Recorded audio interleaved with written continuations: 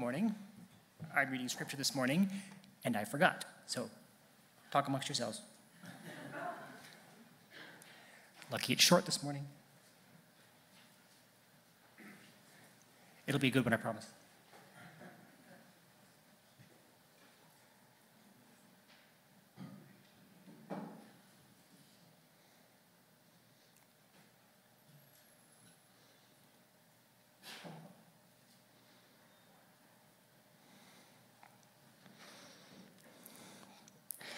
Scripture this morning is John 19:28-29, the death of Jesus. Later, knowing that everything had now been finished, and so that Scripture would be fulfilled, Jesus said, "I am thirsty." A jar of wine vinegar was there, so they soaked a sponge in it, put the sponge on a stalk of the hyssop plant, and lifted it to Jesus' lips. Amen.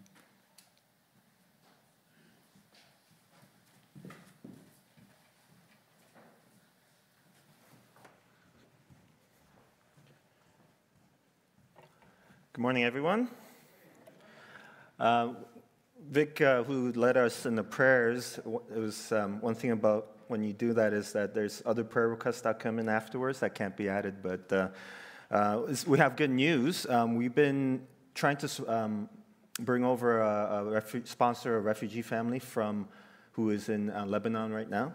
Their name is Solomon and also Nesren and their children, and we got good news that they have got an interview this coming March 28th at 9 a.m.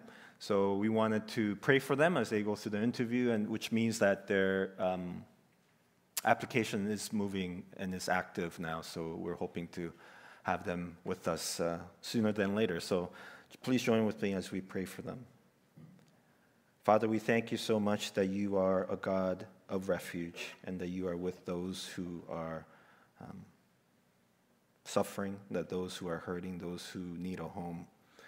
And we pray for this family as they get ready for this interview, that they would feel your presence, that they would know that you are with them, walking with them. And we pray that the interview would go well and that they would feel at peace about it. And we pray for ourselves as we get ready to host them, that you would provide for us so that we can provide for them. In Jesus' name, amen. So how much would you pay for a good glass of water? To me, it really depends on how thirsty I am. If I'm literally dying of thirst, I would pay almost anything. It's a matter of life and death. If I don't have enough water to drink, I will literally die. We as human beings can only live a few days without water. The longest on record of someone going without water is 18 days. But scientists state that an average person can only go about 2 to 4 days without water before you die. So on the verge of dying of thirst, how much would you pay for a good glass of water? Perhaps you would pay $60,000 for this gold dust-encrusted Acqua di Cristallo. You see that? I think we have a picture of it somewhere. Yeah. That's $60,000. In it is just water. Or maybe you would pay $100,000 for the Beverly Hills 90 H2O luxury collection diamond edition covered in white and black diamonds. Do you know who else had to pay $100,000 for water? There is a Northern Ontario community called Shoal Lake 40. And for over 24 years, this community had been living under the Boyle Advisory. For those of you that are youth, that's long. Think about it. That's longer than you've been alive. Imagine your whole life under this Boyle Advisory warning, which means you can't even take a bath with your tap water, right? So you can't drink the water. You can't do laundry with the water. So they would have to spend $100,000 worth of bottled water in order for them to drink and to live and to have that kind of life. And some of you might be thinking, well, they shouldn't have settled there then, right? If anything, they should find a place that had good source of water. Well, they did. But what happened was because they're close to the border of Manitoba and Winnipeg needed a source of fresh water, they decided to build a dam near where they lived, which created an island. Where their home used to be wasn't an island, but it then became an island. And then they sent all the fresh water towards Winnipeg, and all the waters coming towards them were contaminated. So for over 24 years, they've been living with this contaminated water that they can't drink. Like, what would you pay for a good glass of water? If any one of us was dying of thirst, would we really care of what kind of bottle was holding that water? If it meant that I had to break it open, like the $60,000 or the $100,000 bottle, I just break it, right, and drink the water, because who cares what that thing is worth? Because I'm dying, and I need that water. We will do anything and everything to quench our thirst, because that desire for water is our body telling us that we cannot live without it. Good thing that bottled water for us doesn't cost that much, right? If you go to Costco, you could buy a 30-pack for like $3. So it's like 10 cents a bottle, right? This got me thinking, though, how much does a company like Nestle pay for their water? You may have heard on the news about companies like Nestle coming into communities and taking huge amounts of water from the ecosystem and affecting not just the water supply, but the communities that depend on this water. So how much does Nestle pay for water? And this comes from their website. In Ontario, they currently pay $503.71 for 1 million liters extracted. If you go to the grocery store, right, and we pay for a bottle of water, say we pay about $2 per 500 milliliters of water. So if you do the math, and I didn't do the math, I just Googled it, and what the markup for such bottle of water that these companies have is 50 to 200%. Let's just say companies are making a killing on water. Dying of thirst, making a killing on water. I am thirsty. These are the words of Jesus on the cross. And as for some of you who haven't been with us, we've been going through a series called Any Last Words, and we're looking at the 7 last words of Jesus while he's on the cross. And this week we're looking at the words, I am thirsty. Just imagine being whipped and lashed, nailed on the cross with the sun beating down on you all day. It is no wonder Jesus said, I am thirsty. It's obvious he would have said that, but there is another reason that I believe John puts in these words of Jesus besides the obvious. I mean, John could have also put in something like Jesus saying, I hurt, or I'm in a lot of pain. But why I am thirsty? Throughout John's gospel, the theme of water is sprinkled all over the book. We see John start the book from the beginning of creation, where Jesus was the source of all creation. He says, in the beginning was the Word. We then see John the Baptist baptizing with water and pointing to Jesus as the Lamb of God who was baptized, who saves the world, and then is baptized by John, with the caveat that Jesus is the one whose baptism ultimately saves. And right after this incident in John 2, we see, as Greg mentioned last week, Jesus is with his mother at the wedding and turns water into wine. In John 4, Jesus is at the well with the Samaritan woman, and he is thirsty, asking her for some water. And in John 5, we see Jesus healing a man better than any water in the pool of Bethesda. In John 6, Jesus walks on water. Then in John 7, Jesus offers the living water to those who were at the Feast of the Tabernacles. Jesus has introduced this idea that he is the living water. And in John 7, Jesus makes the connection of the living water to that of the Holy Spirit. John 7:37 to 39. On the last and greatest day of the festival, Jesus stood and said in a loud voice, "Let anyone who is thirsty come to me and drink. Whoever believes in me, as Scripture has said, rivers of living water will flow from within them." By this he meant the Spirit, whom those who believed in him were later to receive. Up to that time, the Spirit had not been given, since Jesus had not yet been glorified. The Feast of the Tabernacle was held for 7 days and was set up to remember the wandering of the Israelites in the wilderness, where water and food were hard to find and where the people would have been thirsty. And as part of the feast, the priests would go daily from the temple to the pool of Siloam. There they would draw out the water and pour it over the altar as a form of worship. And as they were doing this, they would recite Isaiah 12:3, that states, "With joy you will draw water from the wells of salvation." Isaiah says this salvation is in Yahweh, the God of Israel. He is the one who is the living water, the one who saves. And Jesus himself is saying, "I am that living water."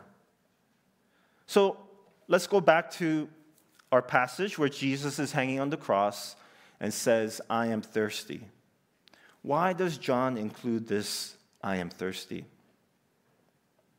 Later, knowing that everything had now been finished, and so that Scripture would be fulfilled, Jesus said, "I am thirsty." A jar of wine vinegar was there, so they soaked a sponge in it, put the sponge on the stalk of the hyssop plant, and lifted it to Jesus' lips. John writes here that so that the Scripture would be fulfilled, Jesus said, "I am thirsty." So then, after a jar of wine vinegar was given to Jesus with a hyssop plant. And commentators aren't really sure what exact passage John was referring to, but the strongest passage is from Psalm 69:21, where it says, "They put gall in my food and gave me vinegar for my thirst." There's also a reference to Jesus giving cheap wine here, compared to the wine that Jesus made out of water, which was of choice wine at the wedding. One interesting thing to notice here is that John is the only gospel writer that mentions the hyssop plant, which some commentators believe alludes to the Passover. This to me makes perfect sense, as we saw in the baptism of Jesus, again about that water, when John the Baptist pointed to Jesus and said, "Look, he is the Passover lamb."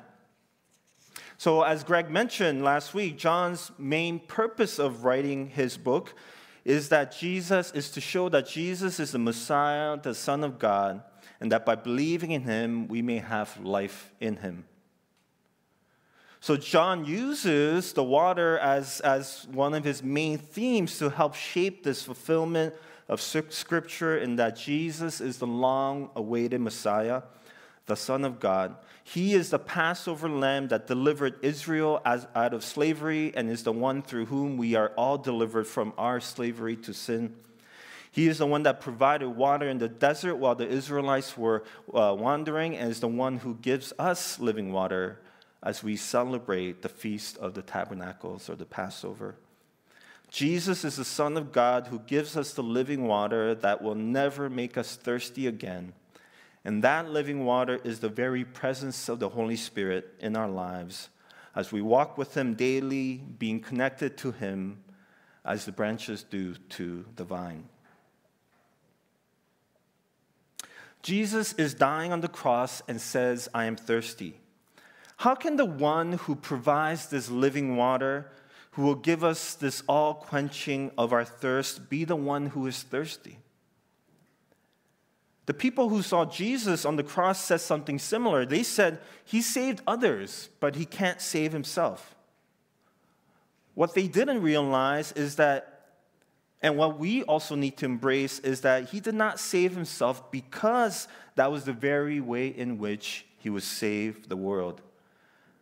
He saved others by not saving himself. In the same way, the only one who can quench our thirst here becomes thirsty for our sake, so that he is also with us in our thirst. As one commentator puts it, He must come to the place where everyone else is, the place of thirst, shame, and death. He must come to a place where everyone else is, the place of thirst, shame, and death, because he is the one, he is with the people he loves. He does not wait for us to come to him. Jesus comes to us in our places of brokenness, pain, shame, and thirst, and even death. So, what are you thirsty for? We all long to be wanted, to be accepted, to matter. Once you get past all your simple desires of food, water, and security, what is your deepest longing? What is it that you want and thirst? Jesus is the living water. You cannot find any other source of refreshment and thirst quenchingness than that of the source of all life. Yet, like someone who is thirsty, drinking coffee, then drinking water, or a popular drink of our youth these days, the Prime water, that's a popular one. We seek out things that only perpetuate our thirst and only half satisfies. And I love this aspect of how God created us to be, because he has created us with a thirst that can only be quenched by himself. That though we seek out after other gods and other sources of water, none of those things really truly satisfy. I mean, if we can't live more than a few days without water, how long can we live without being filled with the Holy Spirit? Jesus says, I stand at the door and I'm knocking, always ready to be with us. But we have a choice of letting him in. We have a choice of choosing from which well we want to drink from. There's a water bottle company called, or the bottle itself is called Berg. And this is a Canadian company that takes icebergs that are going to melt naturally and bottles them before it disappears into the sea. And this one, it was on the list of the top 10. It's not $100,000, but this one, it costs $46 per liter. And this reminded me of my time visiting the Glacier Parkway in Banff. Here's a picture of me drinking that same kind of water. And this was from 2013, so this is about 10 years ago. And if you notice, I'm drinking the glacier water that's melting with a Nestle water bottle. A little bit of irony there. And if we believe that Jesus is the living water, the one in whom our ultimate thirst is quenched, then as those who have the Spirit of God living in us, we are called to invite others to that same living water in Christ. But this isn't just something that's done spiritually, but also physically. We're called to provide not only spiritual water, but just water. Do you think that water should be a fundamental right? Did you know that in Canada, only one province has it in their legislation that water is considered a human right? It's not us. It's Quebec. Is breathing a human right? Is the sun a human right? What if we started packaging those and selling those to people? If we need water to live, and we know we can't live more than a few days without water, why is it not a human right? As I mentioned before, companies like Nestle pays about $500 per million liters of water. But did you know that that isn't for water? What the fee is a levy. So you pay the levy, and then the water is free. Well, obviously water is free because it is free, right? God has given us water so that all of us can drink from, but we have made it a commodity instead of a human right. We've packaged it and have sold it and have used it as a way of oppression. And I know there are times where we need it, and there are times where it's convenient, but it should not be a commodity. It should be a human right. And if us who are those who partake in the living water of life, who believe in a God who has provided free water for all people, are called to also support and to fight for communities that don't have access to fresh water. In 2019, Shoal Lake 40, after many years of fighting for a road to connect the island to the land so that they can actually have supplies to put in a water refinery station, was able to get that road completed. They called it Freedom Road because it provided freedom from the dependency on bottled water, and it has also opened up for other opportunities for that community. And things are changing. The company Nestle actually sold their water bottling business in Canada. Maybe they think there's writing on the wall around that. And the Canadian government has a plan to end long-term drinking water advisories in our Canadian Indigenous, reserves. But there are still 28 communities that have long-term drinking water advisories. These are communities that are dying of thirst. Do you remember in what other passage Jesus refers to himself as being thirsty? It's that story of when the Son of Man, referring to Jesus, comes in glory, and all the angels with him, he will sit on his righteous throne, and all the nations will be gathered before him, and he will separate the people from one another as a shepherd does from the sheep and the goats. He will put the sheep on his right and the goats on his left. And then he will say to those on his right, "Come, you who are blessed by my Father, take your inheritance, the kingdom prepared for you since the creation of the world. For I was hungry, and you gave me something to eat. I was thirsty, and you gave me something to drink. I was a stranger, and you invited me in." Then the righteous will answer him and be like, "Lord, when did we see you hungry and feed you? When were you thirsty, and we gave you something to drink?" The king will reply, "Truly I tell you, whatever you did for one of the least of these brothers and sisters of mine, you did for me." Then he says to those on the left, "Depart from me, you who are cursed, in the eternal fire prepared for the devil and his angels. For I was hungry, and you gave me nothing to eat. I was thirsty, and you gave me nothing to drink. I was a stranger, and you did not invite me in. I needed clothes, and you did not clothe me. I was sick and in prison, and you did not look after me." Jesus is with those who are thirsty, those who are hungry, and those who are strangers.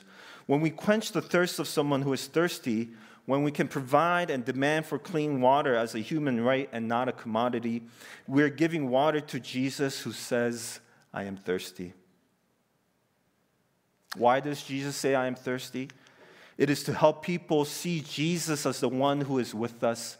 God so loved the world, he sent his only Son. Jesus is the Messiah, the Son of God. Jesus has come to be with us, not only in our highs, but also in our lows. Jesus has come to be with us because he is the Passover lamb, the one in whom we can receive the living water of life. Jesus hangs on the cross, dying for our sins and for the sins of the world, and is thirsty because he is with us in our suffering, in our weariness, in our thirst, and in our death.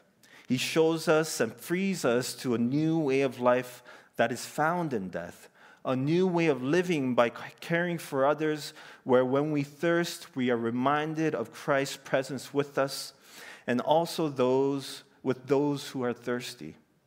As we drink from the fountain of life, may we provide that same thirst-quenching presence to others. Let us pray.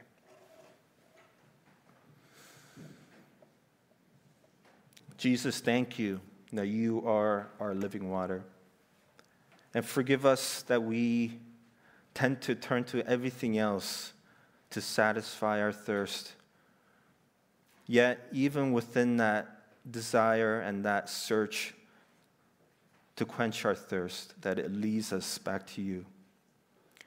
And so, Jesus, help us to be reminded of that when we start straying, when we start looking to other things to fulfill our needs, knowing that you are the one who will completely satisfy. Yet we know that you've given us good things, that you've provided us with water and food and things in life to enjoy. and that you've given us those things so that we could be reminded of your goodness. And so, Father, we pray that you would give us the courage, the strength, and the tenacity that is needed to persevere in fighting for what is right, to do our best in not buying plastic water bottles, to promote and feed the hungry, and to provide water for those who are thirsty. And we do this knowing that you are the one that's making all things new, that we are joining you in that process, and that is not up to us. So we thank you that you invite us into it, and we take steps of faith and discipleship in living that out ourselves. So thank you, Jesus. And we pray all of this in your name. Amen.